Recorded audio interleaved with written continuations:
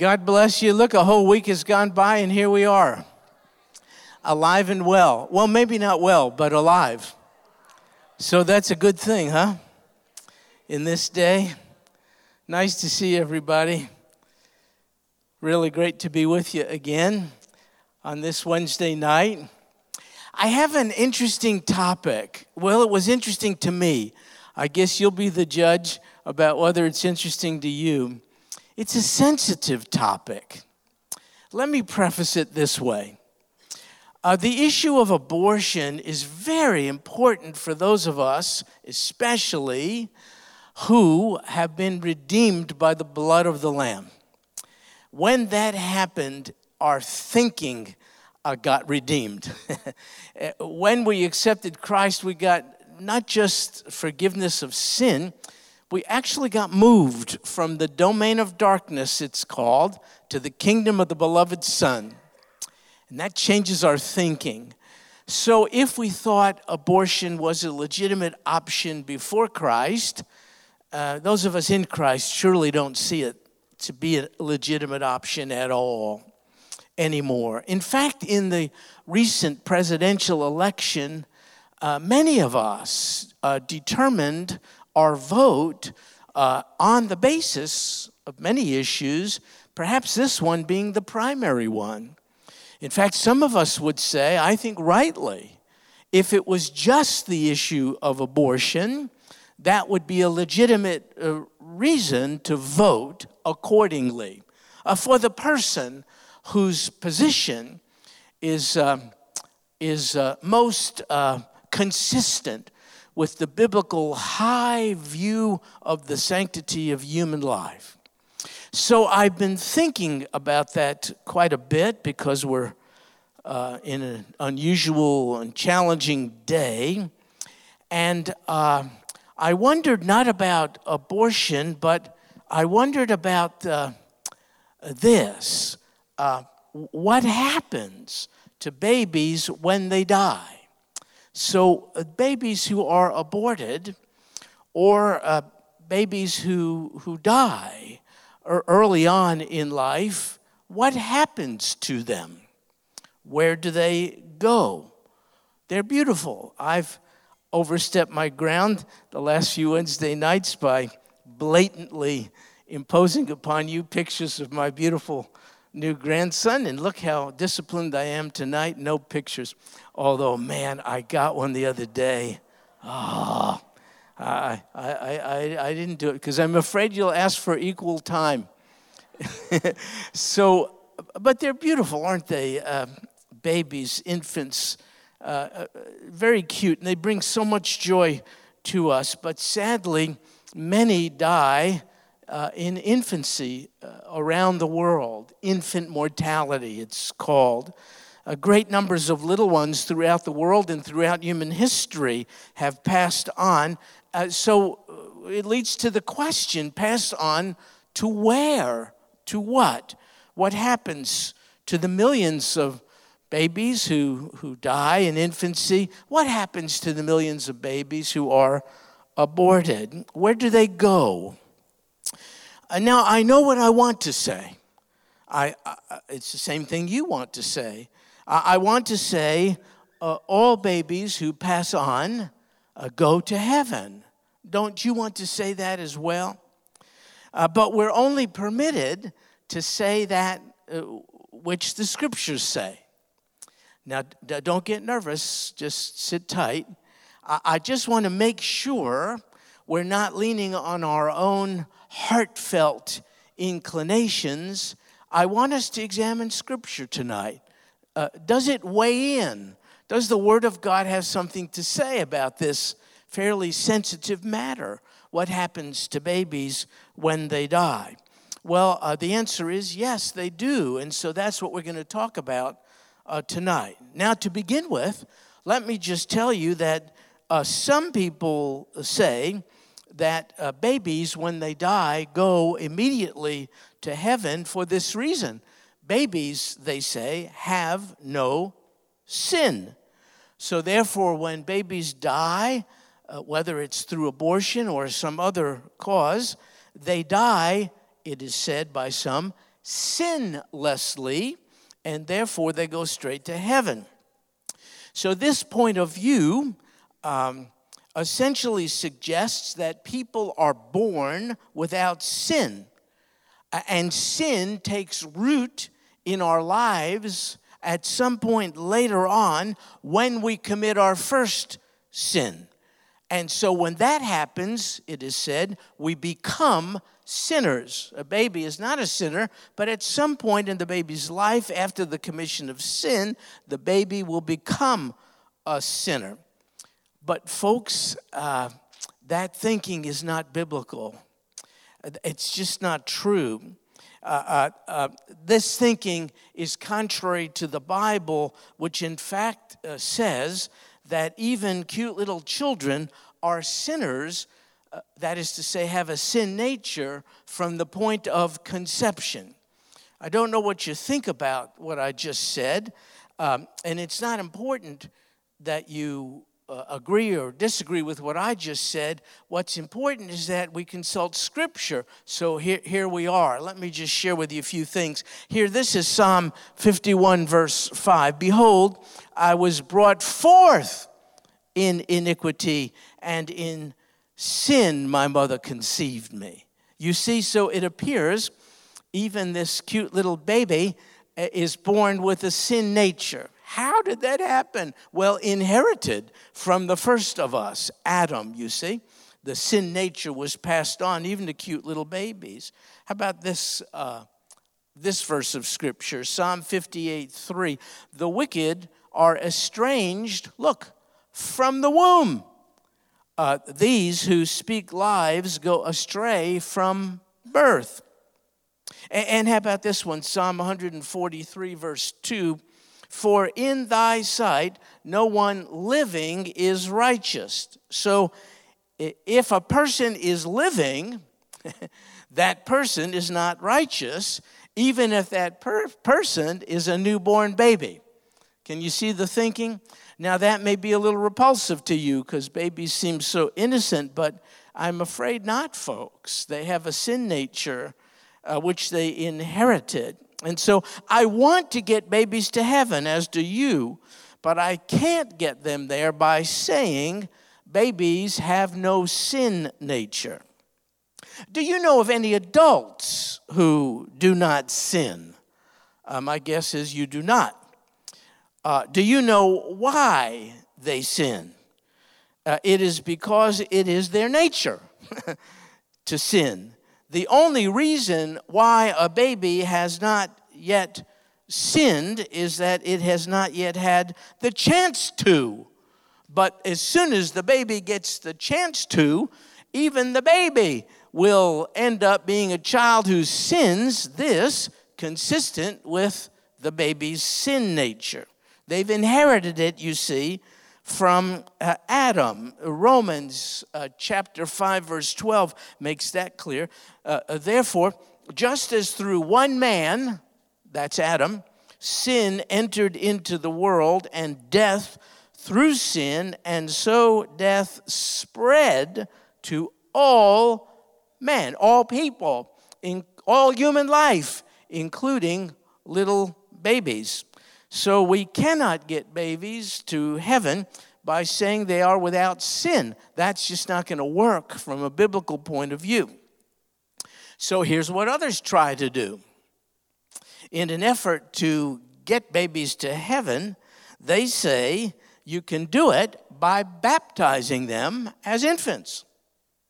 And so in certain religious groupings and faith groups, infant baptism, what's called pedobaptism, is very, very important.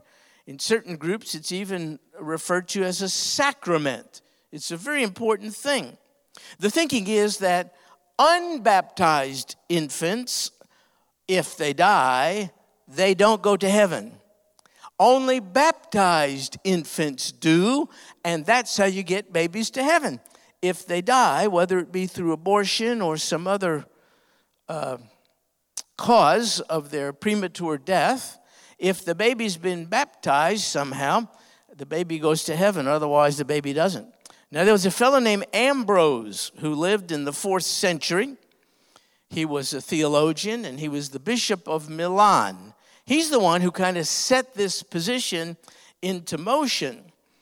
He's the one who proposed that it's only unbaptized infants who don't go to heaven when they die. And so he said, these are his words, "No one ascends into the kingdom of heaven except by means of the sacrament of baptism." You see? Now that thought was repeated by someone named Augustine. Perhaps you've heard of him, also a great theologian. He also lived in the 4th century. He was a philosopher and bishop of a place called Hippo in North Africa.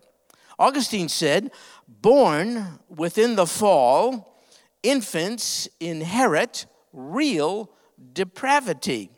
So the wrath of God abides on unbaptized infants." You see? Now, I wish we could get babies to heaven by baptizing them right away when they're born. But the Bible does not teach this. In fact, this is what the Bible says. You're familiar with this, Ephesians 2:8. "For by grace, not by baptism, for by grace you have been saved through faith, and that not of yourselves, it's the gift of God." So if we think we can get an infant to heaven through baptism, then it's baptism that got that infant to heaven, not the grace of God. Can you see where I'm going here? Boy, I can see I'm not making friends. But as long as I'm influencing people, you know, you're supposed to make friends and influence people. I'll settle for the second, as long as I can influence. Now, hang in there. Don't throw anything just yet. We're not done. Infant baptism would make salvation a result of works, not a result of grace. And this verse and many, many others make it clear. The means of salvation is the grace of God. So I'm sorry, folks, we cannot get babies to heaven this way either. So what are we left with? Are we obligated to conclude that babies who die are sent by God to hell for eternity? No, we are not obligated to come to that conclusion at all. Well, then how can we get babies who die to heaven? Well, how are you getting to heaven? How does anybody get to heaven? It's by the grace of God. You didn't earn your salvation, neither did I, so why require that of infants? Infants are saved in exactly the same way adults are saved. It's through the sacrifice of Jesus Christ. That is the only means by which anybody, regardless of age, can be saved. But what about the faith of infants with regard to the Lord Jesus? Where is it? They don't have it. They're babies. They're infants. They cannot place their faith in Jesus by definition. They're incapable of it. They're babies. And so, in grace and mercy, through the sacrifice of Christ, babies who die by God's grace and mercy are ushered into heaven. Do you know what keeps anyone out of heaven? It's not sin. No. It's rejection of the sin bearer. That's what keeps people out of heaven. Please tell me, at what point has a baby rejected intentionally, knowingly, voluntarily? Show me a baby who has rejected the sin bearer, the sin substitute, the Lord Jesus. No such thing. Therefore, though the baby is conceived in sin and has a sin nature, it's not the baby's sin nature, nor yours, that keeps us out of heaven. It's acceptance or rejection of Jesus that makes that determination. And what baby has deliberately rejected Jesus? Babies have simply not reached the age at which they're able to comprehend the matters of sin and salvation. Therefore, An infant and wombed doesn't have sufficient understanding. An infant at birth doesn't understand. A young child doesn't comprehend all this. Well, then at what age does the Bible tell us that a young child develops this understanding of sin and salvation? In other words, what is the age of accountability? Well, folks, the Bible does not specify. It doesn't say 8 or 9 or 12 or 14. Why not? Because no age of accountability applies to everybody. A certain 5-year-old may have an understanding that an 11-year-old doesn't. So therefore, the Bible does not announce a specific age of accountability, just the principle and the concept. And now, because the age of accountability doesn't fit everybody, the issues of sin and salvation are understood by young children at entirely different ages. So there isn't a specific age at all. But there is a point in every child's life, there is a point when the condition of accountability is met. Before then, children are not accountable because they're not able to understand matters of sin and salvation. Therefore, in the case of young ones, their unbelief is not a willful choice. They simply don't understand. And nobody is denied heaven for lack of understanding. People are denied heaven for willful rejection of the Savior. It is rejection of the Savior that keeps a person out of heaven at any age, not that that person has inherited a sin nature. But young ones don't yet know enough fully to reject the Savior. So hang in there with me. Old Testament passage, Deuteronomy chapter 1, verse 39. Moreover, your little ones, who you said would become a prey, and your sons, who this day have no knowledge of good and evil, shall enter there, and I will give it to them, and they shall possess it. What's the context? Israel had been delivered by God's grace from 400 plus years of Egyptian bondage. She's on her way now to the promised land, but the ancient Israelites rebelled against God, disobeyed the penalty. They will not enter in to the place of promise. Those old enough to know right from wrong have willfully rebelled against God. Those will not enter the promised land. However, this verse says, God says in it, your little ones who have no knowledge of good and evil shall enter in. Can you see what I'm getting at? No, I don't know the specific age of accountability, but I know here God is telling us these young ones have not reached it. The adults are accountable. They're not entering into the place of promise because of their rebellion and disobedience, but the children are not guilty whatsoever. They don't really understand fully right from wrong at this point. Now, this is not saying the infants, the children, are sinless. It is saying, however, they are not guilty of deliberate sin. So once again, folks, nobody goes to hell because of his or her sin. A person goes to hell because of his or her rejection of the Savior from sin. But what infant has consciously rejected Jesus the Savior? None. So now I want to ask you to take a look at this passage of Scripture, Jeremiah 19, verse 4. Listen to it. Because they have forsaken me and have made this an alien place and have burned sacrifices in it to other gods that neither they nor their forefathers nor the kings of Judah had ever known, and because they have filled this place with the blood of the innocent, which begs the question, who are the innocent?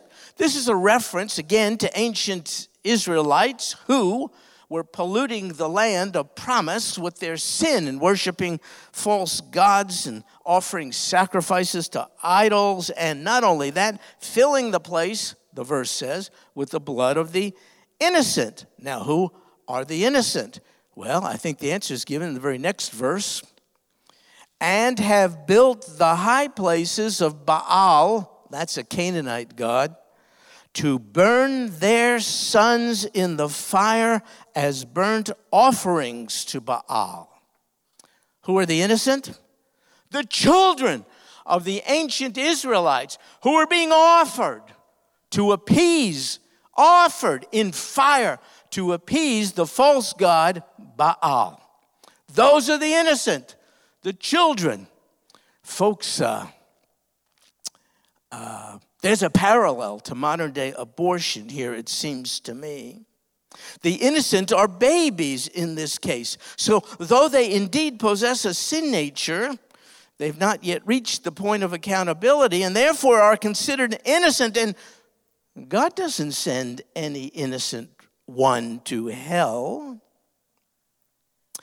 Jesus did something on one occasion. He healed a blind man, much to the dismay of the Jewish religious leaders known as the Pharisees. They were upset with the whole thing.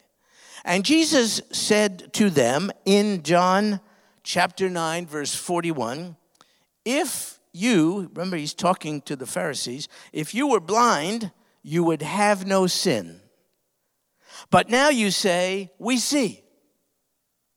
Your sin remains. You see what the Lord is saying? Those who have the capacity to see, to understand, to comprehend, to understand the truths of sin and salvation, and yet refuse to acknowledge those truths, those remain guilty in their sin. But one, like a baby or very young child, who cannot see, who cannot comprehend, who does not understand these matters of sin and salvation, that one will not be held responsible. Can you see what I'm getting at over here? Okay, well, nobody wants to nod your head. Okay.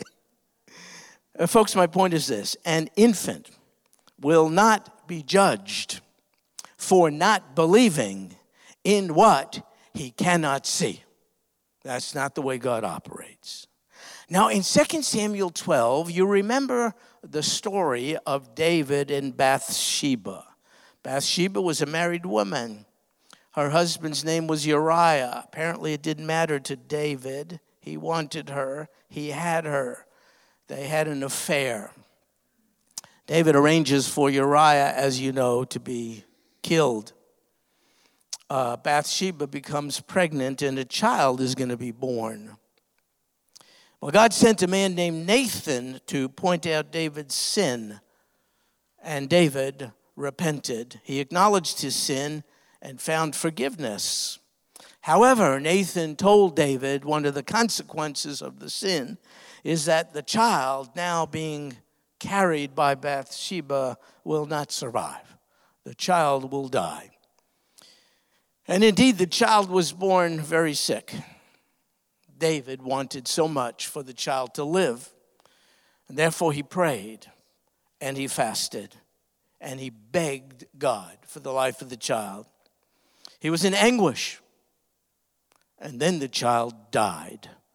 David's servants were very afraid to tell him for fear that maybe he would take his own life in all the distress of losing his child.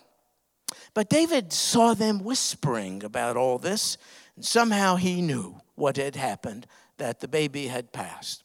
And then, surprisingly, David got up from the ground, he changed his clothes, he washed, he ate, and he worshiped God. His whole mood, his countenance changed. The servants were amazed. What a change. And so they asked David what was going on. And David said this in 2 Samuel chapter 12, verses 22, 23.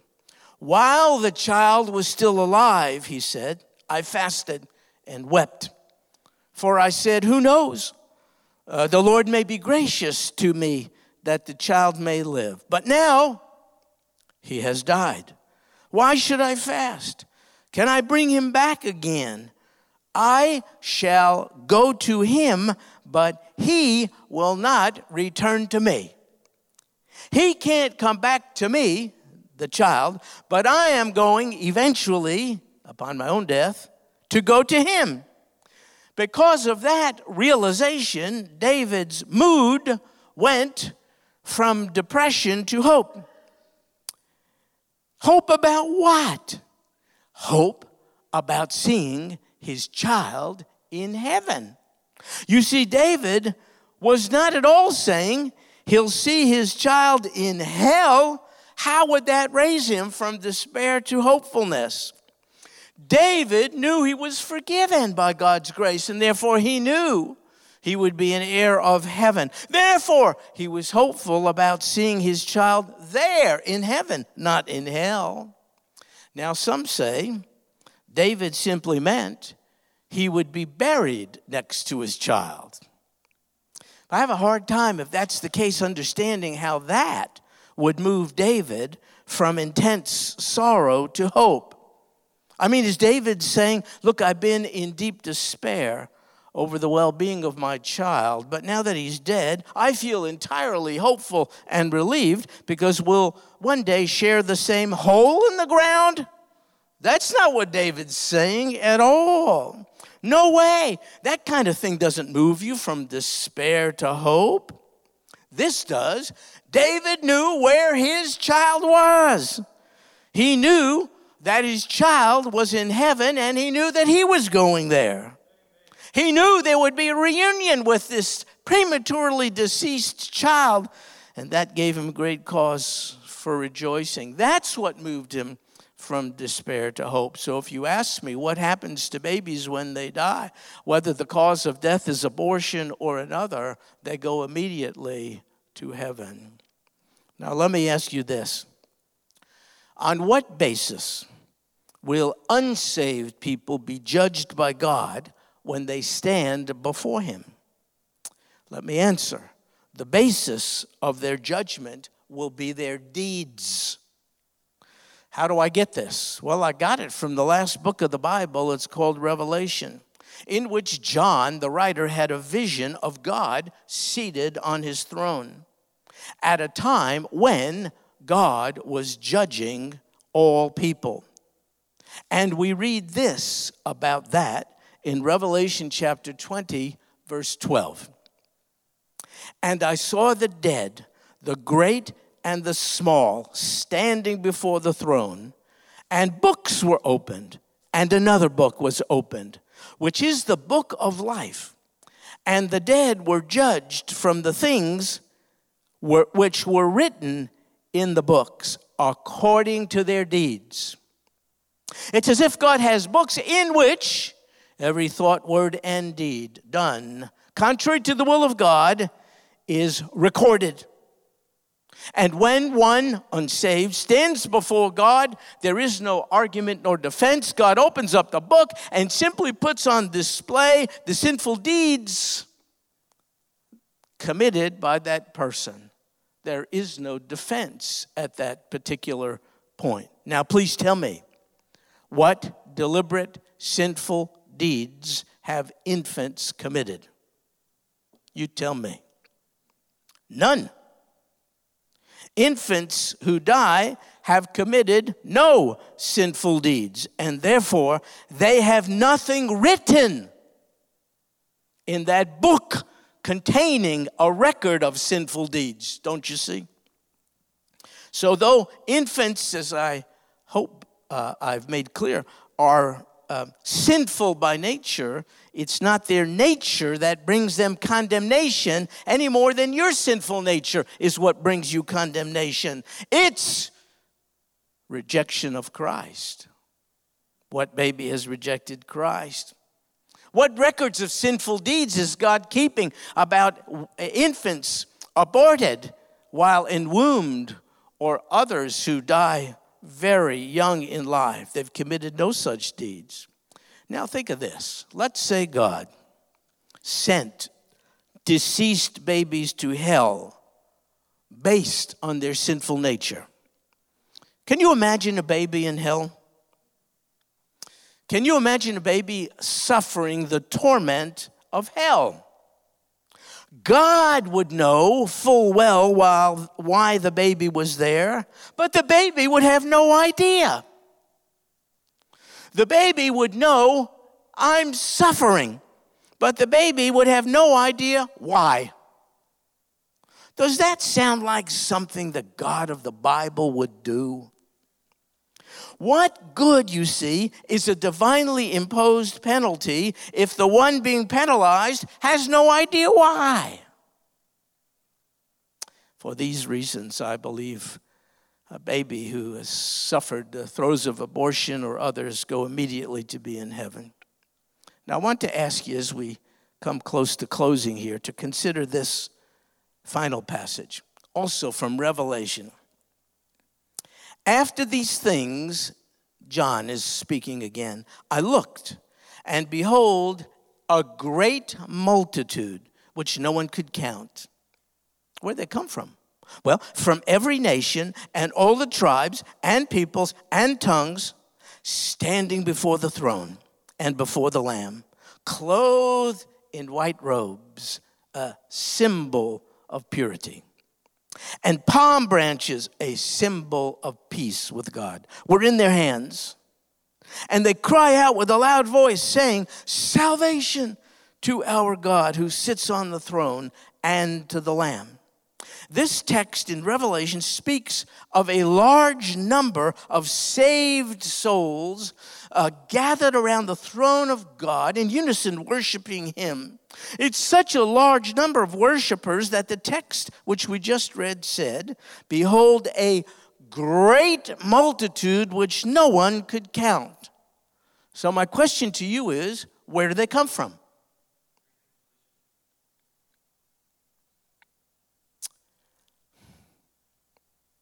Some people will say there are whole nations that are Christian nations.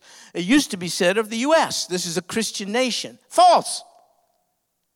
Never was, never will be. A nation can't be Christian. People can, nations can't. If you've labored under that misconception, that's your mistake. So people have counted certain nations of the world as being Christians, and therefore they say that's where these multitudes are coming from. That's not true. Also, anytime they do a poll, even in the U.S., good night, the majority of us are Christians all of a sudden. Well, that's not true. You know that, and I know that. So the count of those who are supposed to be Christians is highly inflated and inaccurate. Therefore, I go back to my question, where does this great multitude, which no one could count, come from? Perhaps you know where I'm going. Let me suggest something. Could it be that they consist of the millions of babies who've been aborted? Look, this text says they hail from every nation, all tribes and peoples and tongues. But many people groups around the world, represented by that phrase, have not heard the gospel. So how could it be that this innumerable assembly of worshipers consists of from people all over the world? How could it be that they would come into being unless maybe we're talking about numerous infants from every people group on earth where abortion is practiced, who make their way to the throne of Almighty God and offer Him worship? I don't know that. I think there's something to it. Now, folks, I sense you are deeply concerned about the destiny of those babies who've been aborted, as you should be. I also would not be surprised if at least someone in here has chosen abortion as the way out of a crisis pregnancy. In any group like this, surely that's the case. I hope you take comfort in what I've just shared. I don't think we can offer a justification for the sinful choice of abortion. But if you, who've chosen that path, are now repentant and wondering, where is my baby?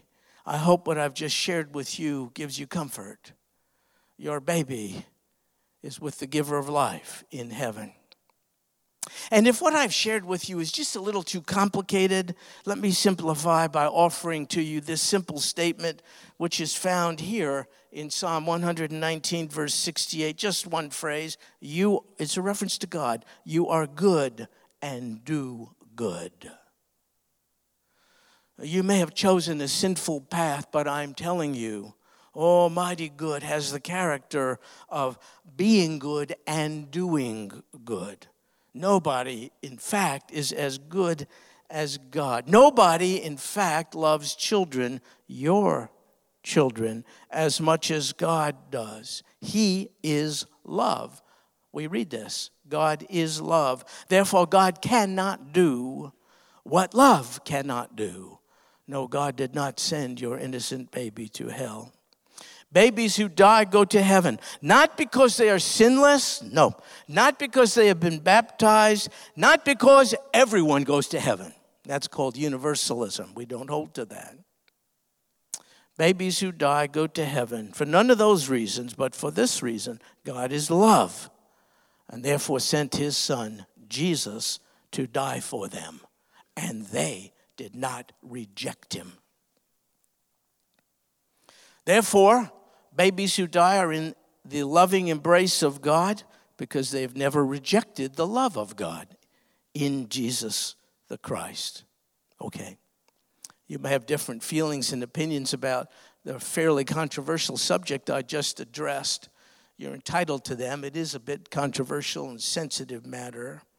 But let's move past it just for a second to a closing application.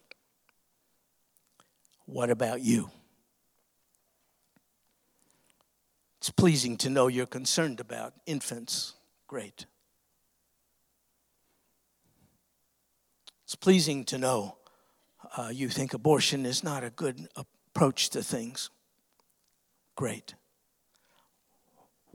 What about you?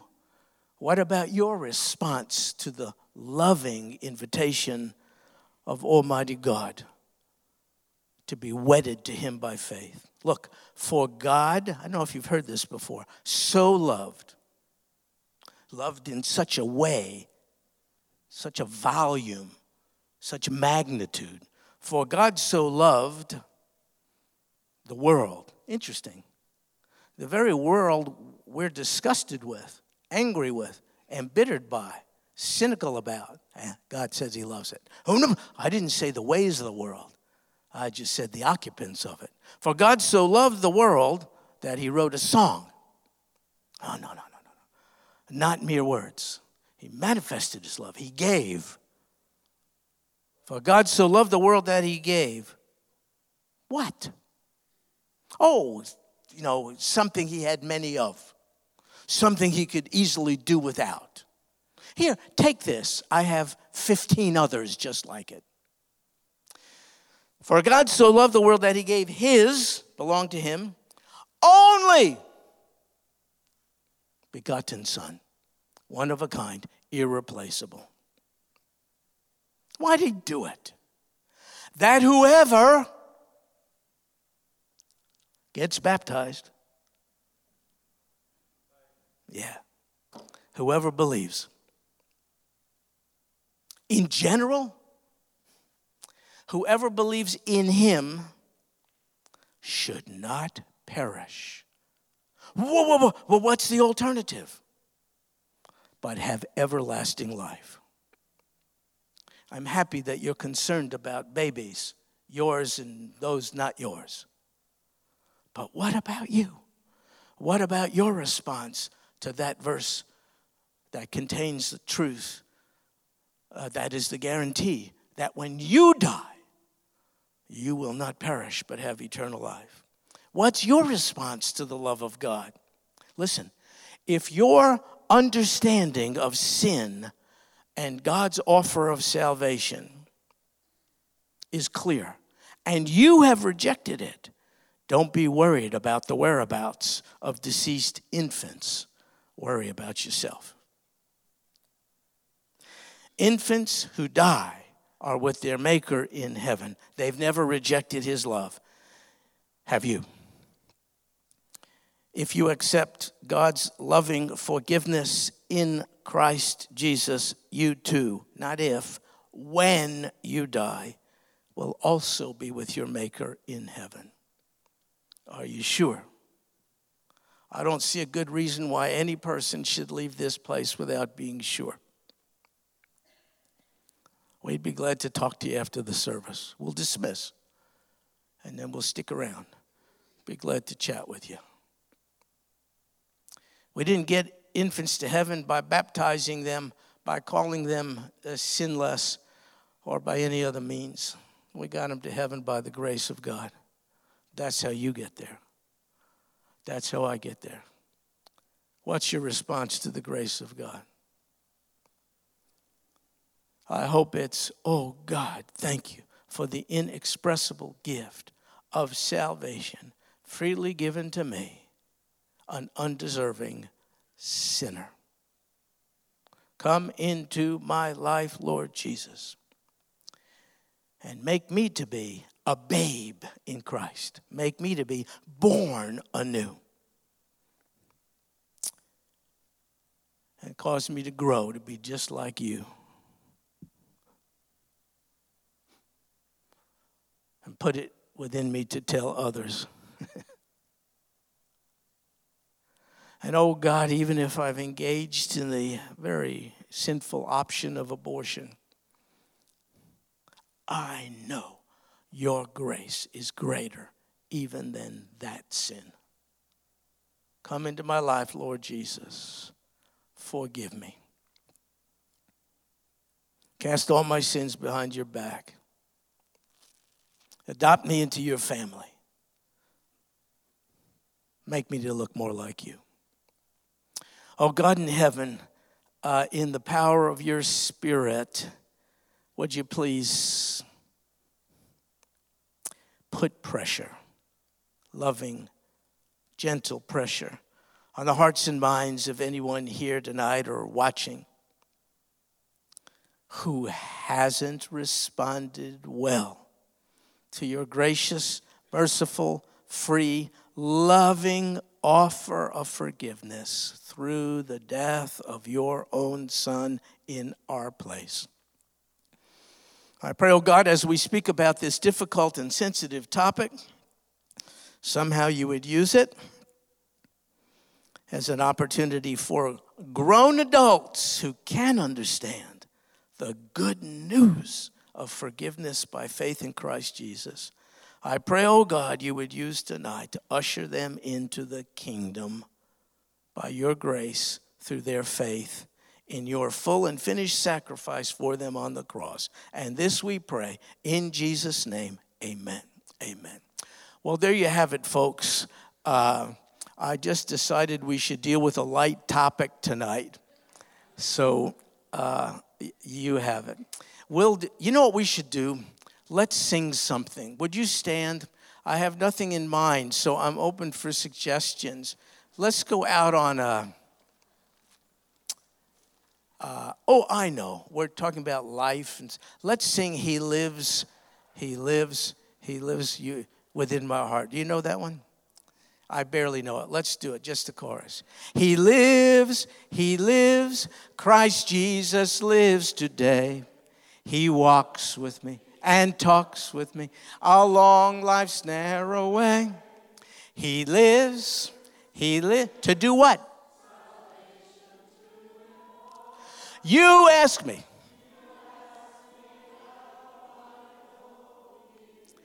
He lives. Are you sure? God bless you, folks. See you next time.